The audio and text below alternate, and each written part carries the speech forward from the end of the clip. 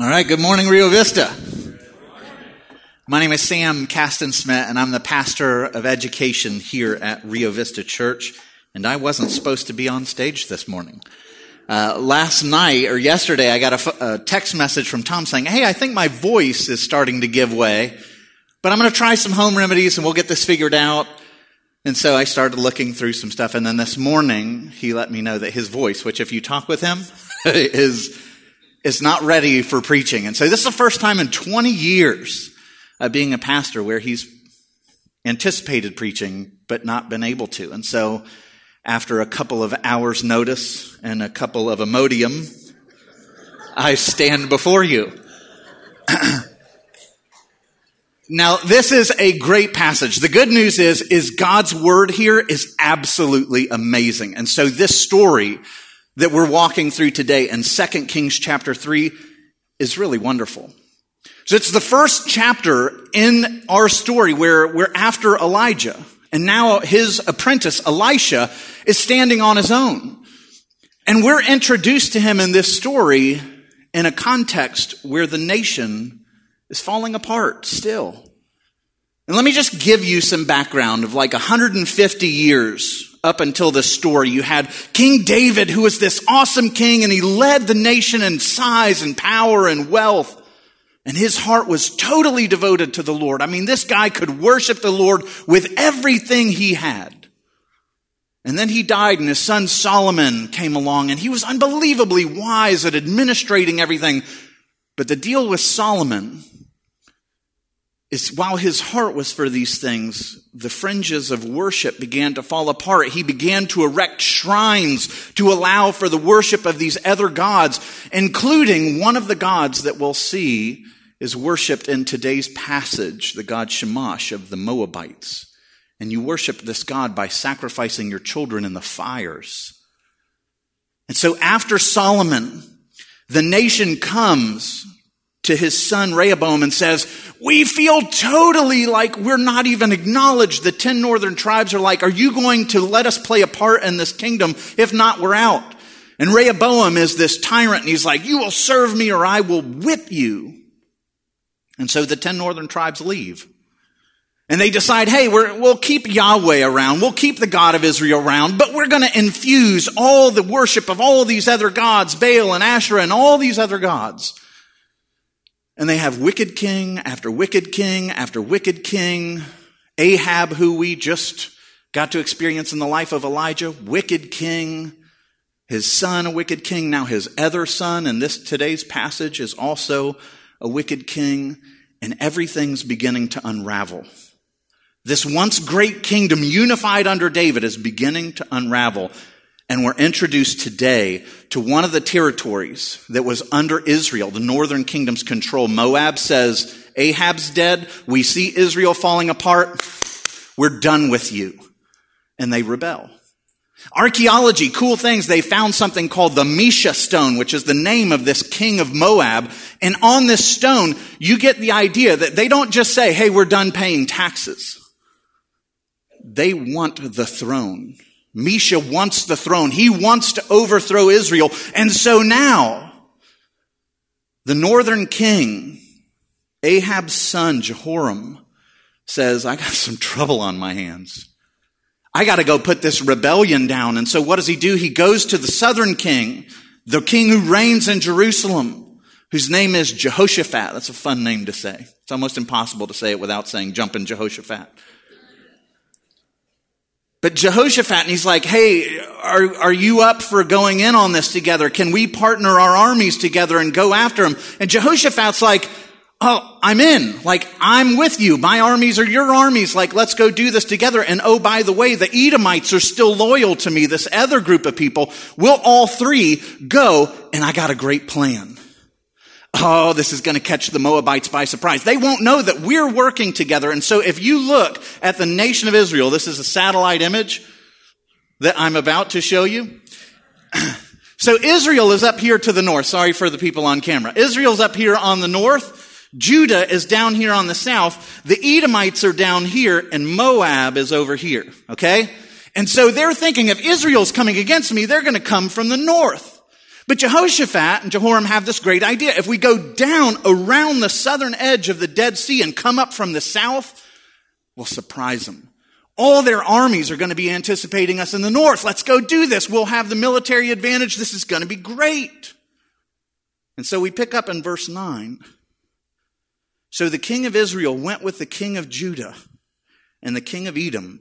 And when they made a circuitous march of 7 days, that's not an accidental line, there was no water for the army or for the animals that followed them. And now you've got to understand how dire this situation has become. All of the armies are now way south. Go back to that image if you would. Look how white it gets. You know why it's white on the map? It's desert. When we were traveling in Israel back in 2010, I went on a trip with Tom and some of you here. This is what it looks like taking a picture of that land. You do not want to be out here with no water. You see the trees that are growing? That's what are called wadis. And so when it does rain, on the rare occasion that water does come into this land, it races down these hills because there's no trees, there's no grass to absorb the water. So it races down and goes in these little basins called wadis that are totally dried up. But for the brief little bit that they get water, those acacia trees will grow there. But there's no water. You're not digging it up. There's no water. And here's the deal. They've been traveling for how many days? 7 days. Which means this. If you've been days without water, on a 7 days journey down into this territory, if you turn back, are you going to make it? You got days again, journey without water. You're done. All of your people are utterly weak. I watched the show Alone where they put people out into the wilderness. If you don't have water like you watch them, they're done. There's no energy. There's no ability. So the option is, do I turn back in which I'm probably going to die? Or do I press into this battle with an army that's utterly weak and dehydrated? They can't do it anymore. And face this foe in the hopes that we plunder their water and live. And so the king of Israel said, alas, the Lord has called these 3 kings to give them into the hands of Moab. Let me translate. I knew if I followed this that your God would bring ruin on me. He's not to be trusted. Every time I have anything to do with him, things blow up in my face. We should never seek him out. And Jehoshaphat, who's a righteous king of Judah, what does he say? Is there no prophet of the Lord here through whom we may inquire of the Lord? Do you get the difference of these 2 men? When crisis hits, when it's, I don't know how I'm going to fare. I don't know how I'm going to walk through this. The wicked, faithless king points a finger at God and wants to run away. While the righteous king says, we're in crisis. We need to seek him with everything we got. Is there a prophet around? What do you do when crisis hits? Do you point fingers and run away, or do you draw near? Do you trust the Lord and what he has in store for you? Like Jehoshaphat in this moment. Then one of the king of Israel's servants said, Elisha, the son of Shaphat, is here. He who poured water on the hands of Elijah. In other words, Elijah's servant who's supposed to be taking up his role as the lead prophet, he's here. Now we don't know if he's like in the army, if he's with them, but it's like he's there. And Jehoshaphat said, oh, the word of the Lord is with him. And so the king of Israel and Jehoshaphat and the king of Edom went down to him. And Elisha said to the king of Israel, look at the boldness here. I love Elisha. What do I have to do with you? He's looking at this wicked guy that allows all this wild worship, this wickedness to go on in his kingdom. And here's this prophet looking him in the face, saying, what do I have to do with you? Go to the prophets of your father and to the prophets of your mother. You remember back when you worshiped Baal and when you chased after Asherah, and you're still not chasing after the Lord. How did that work out for you? How did that work out for your dad and your mom and your brother? How much is it going to take for you to learn, in other words? He says, as the Lord of hosts lives before whom I stand, were it not that I have regard for Jehoshaphat, the king of Judah, the one who's faithful, I would neither look at you nor see you right now. And then he says this, but now bring me a musician. And I want to stop there for a moment because the text is doing something that if you race through this, if you read through this without pausing to ask questions of the text, you'll miss it. Elisha in this story is being compared to somebody, a great figure from centuries earlier in the history of Israel. You might remember him. His name is Joshua. You remember the prophet Moses? He was the great prophet. He led the people out of Israel. He was the mightiest prophet in the history of Israel. And when his office was over, when Moses died, who became his replacement? Joshua. So can you think of another prophet that went on to Mount Sinai and spoke with God? Oh yeah, Elijah did. Who's his replacement? Elisha. You have Moses who goes to the Red Sea and parts the waters, and to show Joshua that he is with him as he was with Moses. When Joshua comes to the Jordan River to lead the people into the promised land, he rolls up his cloak like Elijah did and he strikes the water, and guess what happens? The waters part. Gee, he did that with Joshua. Then Joshua goes forward and he conquers Jericho. Where is Elisha's first miracle after parting the Jordan? Gee, we read about that last week. It's in the city of Jericho. And then he goes to Bethel, where the second battle against Ai happened, the twin city. It's telling you, Elisha is the replacement for the great prophet. He is like Joshua. And so when we read earlier that they had a circuitous march for 7 days, in your brain, wait a minute. I know another group that marched for 7 days. Does this sound familiar to you? When Joshua was called to go and battle against Jericho, God gives this wild battle strategy. And what does he say? You will march around this city once a day for 7 days, and on the seventh day you're going to march around it 7 times, and then the priests that are carrying the Ark of the Covenant around the city, eventually they're going to take their trumpets and they're going to give a blast of worship, and all the people are going to shout with a great shout, which is not just random shouting. The Hebrew word shout means sing. If you've been around Christian music long enough, you remember songs like Shout to the Lord, Shout to the North. You worship. And when God takes them to Jericho, he's saying, you've got an enemy that's impossible to defeat. You want to know how you're going to get victory? It's not going to be because you're a clever army. It's not because you've got superior weapons. It's going to be because you shout to me. You come to me with all the worship you've got and watch me win the battle. And so now what happens? Here they are. Jehoshaphat and Jehoram and the king of Edom, and they're stuck without water on the verge of death. And the prophet comes forward, and what does he say? Bring me a musician. Now, how cool is that?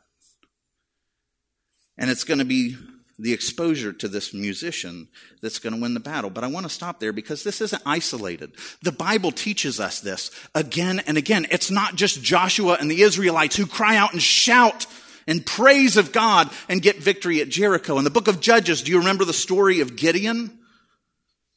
Gideon comes along with 300 men going up against mighty armies that are unified, the Midianites and all these other nations. And what does God tell them to do? I want you to surround the valley on the mountaintops, blow the trumpets, and give a great shout for the Lord and for Gideon with everything you've got. And the armies go into confusion and they slaughter one another. And Israel is given the victory. You fast forward to the book of Revelation, and I love this. There's story after story like this, by the way. Jehoshaphat will fight another battle in which praise brings victory. He's going to learn that lesson here. And the next time when the Ammonites and the Moabites and the Edomites have turned and they come against him, what does he do? Oh, we got to do a battle strategy and put our army together and get the battle. No, he goes out with his priests and they praise God. And God delivers them a victory. My favorite. And guys, this is one that we get to participate in. In the book of Revelation, when everything is unraveling and you come to the end of that story and the world is falling into deep wickedness and the nations are just devouring evil, When the Lord comes back at the triumphant moment that we should all be looking for. Listen to this, Revelation 19. And after this, all the chaos that's coming at the end, right? After this, I heard what seemed to be the loud voice of a great multitude in heaven crying out, "Hallelujah! Salvation and glory belong to our God." And so the praise team in heaven is going full steam. Oh, praising God with everything we got as loud as we can shout. And once more, they cried out, "Hallelujah! The smoke from her, Babylon, this wicked city of the world, is going up forever and ever." And then the 24 elders and the 4 living creatures bow down and they worship God and they're shouting, "Amen, hallelujah." And then from the throne, so guess who's saying this? "Praise our God, all you his servants, you who fear him, small and great." And then just imagine it, man. This is the best worship concert we'll ever experience. It's coming. "Then I heard what seemed like the voice of a great multitude, like the roar of many waters, like the sound of mighty peals of thunder, crying out, 'Hallelujah, for our Lord God Almighty reigns. Let us rejoice and exult and give him the glory.'" And do you know what happens next? "And I saw heaven opened. And behold, a white horse, and he that sat upon him was called Faithful and True, and with righteousness he doth judge and make war." The scriptures are teaching us that the victory of God's people is founded upon the praise of God's people. What do you need victory in? What part of your life are you looking at thinking, this is doomed? Shout. Shout and watch what he will do. I remember 8 years ago, I got a phone call while I was at work teaching at Westminster Academy, and it's my brother on the phone, and he says, "Hey, are you sitting down?" And I said, "No." And he says, "Well, sit down." And I sat down, and he said, "Hey, I just want you to know that Mom just had a severe heart attack. She's at the hospital. She's in the ICU or emergency room at that point. Prognosis is poor. She's not expected to make it. If you want to say your goodbyes, you better get up there 2 hours north of here." I ran next door, yelled into the classroom, cover my class, got in my car, and was doing unlawful things on 95 on the way there. I could barely see. My eyes were filled with tears. I could barely see. Shouldn't have been driving. And in the middle of that, worship started playing in my car. And in that moment, I had this conversation with God, like, I don't know what you have in store for my mom. You know how much I love her. You know how much it would mean for me to be able to say goodbye to her. But God, you are so good. You are the only one who loves her more than her family, and we trust you with her. And in that car, I just started praising God in the middle of the grief and the pain, and it was one of the sweetest, most wonderful moments of worship I've ever had in my life. Because I recognized who holds her future. And in that, I could give thanks that he would lay down his life for hers, that he would welcome her with open arms, that she would be free of all the things that she was suffering. And that is worthy of praise. And peace overwhelmed me. And she recovered. And then got lung cancer and recovered. And now it's out of remission and she's got it again. And you know what? My God is good. Her future is awesome. And I will worship him in the midst of all that. And so Elisha does what's really brilliant. Bring me the musician. And when the musician played, the hand of the Lord came upon him. And he said, "Thus says the Lord, I will make this dry steam bed full of pools." And I'm taking issue with the ESV here. Go to the other translations. It's literally, he's instructing the people, go dig ditches for the water. He's not saying, I'm going to do it. It's an instruction. Go dig ditches. Why? For thus says the Lord, you will not see wind. You will not see rain. But that wadi that we saw in the desert, is going to be filled with water so that you shall drink, you and your livestock, all your animals. This is a light thing in the sight of the Lord. He will also give the Moabites into your hand, and you shall attack every fortified city, and every choice city shall fell every good tree and stop up all the springs of water and ruin every good piece of land with stones. And the next morning, at about the time of the offering, the sacrifice, behold, water, this flash flood from nowhere, came from the direction of east, coming from the south, which is weird, till the country was filled with water.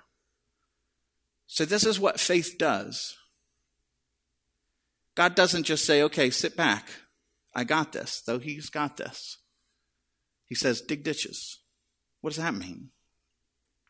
That means in anticipation, by faith of what God's going to do, I want you to go and dig ditches and pools that come off of the water so that it's not just a flash flood that's gone like that. Dig those ditches so that the water is caught. So how does that apply to you? Where are you digging ditches? It's like this. When you come to a situation in your life and you're thinking, man, my marriage is so far gone. I don't see any hope. I don't see any reason to break out the shovel and dig a ditch. I don't see how God's going to bring water or catch water or bring salvation to this moment. God is telling you, trust me, get digging. Go to counseling. Invest into your wife. Invest into your husband. Trust me to bring about a resurrection. Is it your job? Is it your emotion? Is it your walk with the Lord? Don't just sit there. Trust God's promise. The water is coming. Get digging. That shows your faith that he is a good God who is a God of resurrection, who raises up from death new life. Trust that the waters are coming. Because in that moment, they really just have three options. I can believe and start digging. I can run on my own strength, or I can fight in my own strength. I promise you the last two options are no good. You do things in your own strength and you will wither. The things in your life will wither. Trust in the Lord's promise. Let that be your peace. He is good. And so it says, when all the Moabites heard that the kings had come to fight against them, and so you remember Jehoshaphat and Joram's, their plan is, we'll sneak up. Well, they've run into such a mess that now the Moabites are like, oh, they're down there. They go to the front, no advantage at all. No advantage at all. And so they're putting on armor, everyone, youngest to oldest, they're called out and drawn up to the border. And now get this. Remember, the water has come and filled all the pools, all the ditches, and Israel, and this, oh, I'm so thirsty. They're out there getting life. God has come through. He has provided the water, and now they're out there drinking up the water. But from a distance, the Moabites are looking. And the sun comes up, and the water hits. The sunlight hits that water, under which is this red clay desert material. And when it shines back into the eyes of Moab, it says, when the sun arose early in the morning and the sun shone on the water, the Moabites saw the water opposite them as red as blood. Now remember, they didn't see the rain come in. There was no storm. So they're not expecting the ground to be wet. So they say, this is blood. The kings, Israel, Judah, and Edom, they've all gone after each other, right? The kings have surely fought together and struck one another down. Now then, Moab to the spoil. Do you get what really, really cool is happening here? To the Israelites and the people of Judah and the Edomites, God has come through. He has rewarded their faith by giving them more water than they know what to do with. But in the eyes of the enemies, these child-sacrificing, demonic Moabites, awful, awful culture, when they look, get this, they see the camp of their enemy covered in blood. And it leads them to folly, right? So it says, when they came to the camp of the Israelites, so Moab is like, we're going to spoil, we're going to conquer, we're going to plunder. So they run in. And it says, but when they came to the camp of Israel, the Israelites rose and struck the Moabites till they fled before them. And they went forward, striking the Moabites as they went, and they overthrew the cities, and they did all the stuff that Elisha described. There is a confidence that when the enemy sees us covered in blood, our camp covered in blood, the folly is they're weak. Let's go after them. But the reality behind the scenes is that we are being nourished by God, who's delivering water to us, life-saving water. He's delivering the enemy into our hands. Do you know that first promise that God will crush the head of the serpent isn't just about Jesus? In Romans 16, we're told that God will crush the head of the enemy underneath the foot of his church. Do you believe that? Do you have enmity, as the Bible says, toward the serpent and all his schemes? Do you hate evil? Do you war against it in yourself? Do you want to put it down? And they went forward, striking the Moabites as they went. They overthrew everybody. So the Moabite king withdraws, and he's in this last stronghold of a city, and all of the armies are coming against him. And in this last-ditch effort, he says, when the king of Moab saw that the battle was going against him, he took with him 700 swordsmen to break through opposite the king of Edom. But they could not. Now, the crazy part of this passage. Then he took his oldest son, who was to reign in his place, and offered him as a burnt offering on the wall. This is common in the ancient world. Israel stood alone as one of the religions that did not allow child sacrifice. The Ammonites did. Worshipping of Baal was known for it. The Moabites did. And so this guy takes his oldest son and says, Shamash must be angry with us. I'm going to make an offering. And he takes his son out on the wall in front of the full view of everybody who's watching. And he slaughters him, throws him on a funeral pyre, and burns him in front of everybody. And it says, and there came great wrath against Israel, and they withdrew from him and returned to their own land. And sorry, but I don't know exactly what that means. There's three options here. The first option is that Israel sees how intense the Moabites are, that they're willing to stop at nothing, even murdering their own children, and they're utterly disgusted and appalled by that, and they're gone. Like, we want nothing to do with this. Because it doesn't say whose wrath came upon them. So is it the Moabites' intensity? Is it the Israelites are disgusted and want to spare other children? My own theory is that God is bringing wrath in this moment against his own people. Why? Because going all the way back to the days of Solomon, they endorsed this. Solomon built shrines for this kind of stuff. He didn't engage in it, but he said it's okay. Now, for a century and a half, they've tolerated Moabites murdering their children. And I think in this moment, God says, I'm appalled. Israel senses that his favor has withdrawn, and they leave the battle. So what do we do with this? I'm going to suggest to you that we do know where God's wrath lies today. It's rebellion. It's stored up for all those who spit in his face, who say, this is my world, that's my throne, I'm doing things my way. The wrath of God is stored up for humanity and all the evils and cruelty that we do to one another, all the ways that we rebel and spit in his face. Wrath is being stored up. For me, right? Like that was for me. I could lay down things in front of you that would make you think, why is he up there preaching? Things in my past, struggles with pride, arrogance, ways that I blame God and point fingers at God and say, you're not enough to me. Wickedness The wrath of God is stored up, but here's what's wild. The whole world looks at the wall of the Moabites and sees the king giving up his oldest son who is destined to reign so that he can bring vengeance. Guys, do you understand how beautiful our God is? Who looks at me, who looks at you and says, you absolutely, according to my justice and holiness, deserve wrath for how you've stood against me, how you've treated your neighbor. You deserve wrath. And what does he do?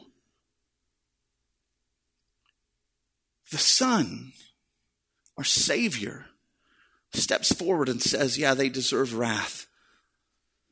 Let it fall on me. Let me quench your wrath. Let me be the one who's utterly defeated upon the cross, and the wrath is poured out for all of their sin, which I take to myself. Why? So that you, God, can give them unflinching victory. And now you know what? Like, the crazy thing is, God promises us that he's with us when we go to him and we sing like Elisha does, and Joshua does, and Gideon does, and all the saints of heaven do, that when we sing, we have victory regardless of what our circumstances say. There's victory here. There's freedom here. And the wild thing is when we come to God in those moments and we are singing with everything we got to this God, you know what he's doing? He's singing right back over us. Zephaniah 3:17, the Lord delights with singing over you, rejoices with singing. Isaiah says that as a bridegroom rejoices with singing over his bride, so your God sings over you. And how does he do that? At such wild, extravagant love that it requires him to make the most costly investment imaginable to demonstrate his love for you and to secure your presence with him forever. Because he doesn't just take your sin and pay for it. He clothes you in utterly perfect, radiant righteousness. And that is how he sees you this morning. Amen? Let me pray for us. Father, Lord, I thank you so much for your love. I thank you that there is power in our praises, even when our circumstances seem strange, even when we don't know what it is that you have in store, Lord. You call us to praise and you promise us victory. You promise. And so, Lord, I thank you for stories like this. Lord, help us to be wise enough to dig trenches and expectantly waiting for your water to come that we may have life. You are a good, amazing, wonderful God, and we thank you for the chance to sing to you. We pray this in Christ's name. Amen.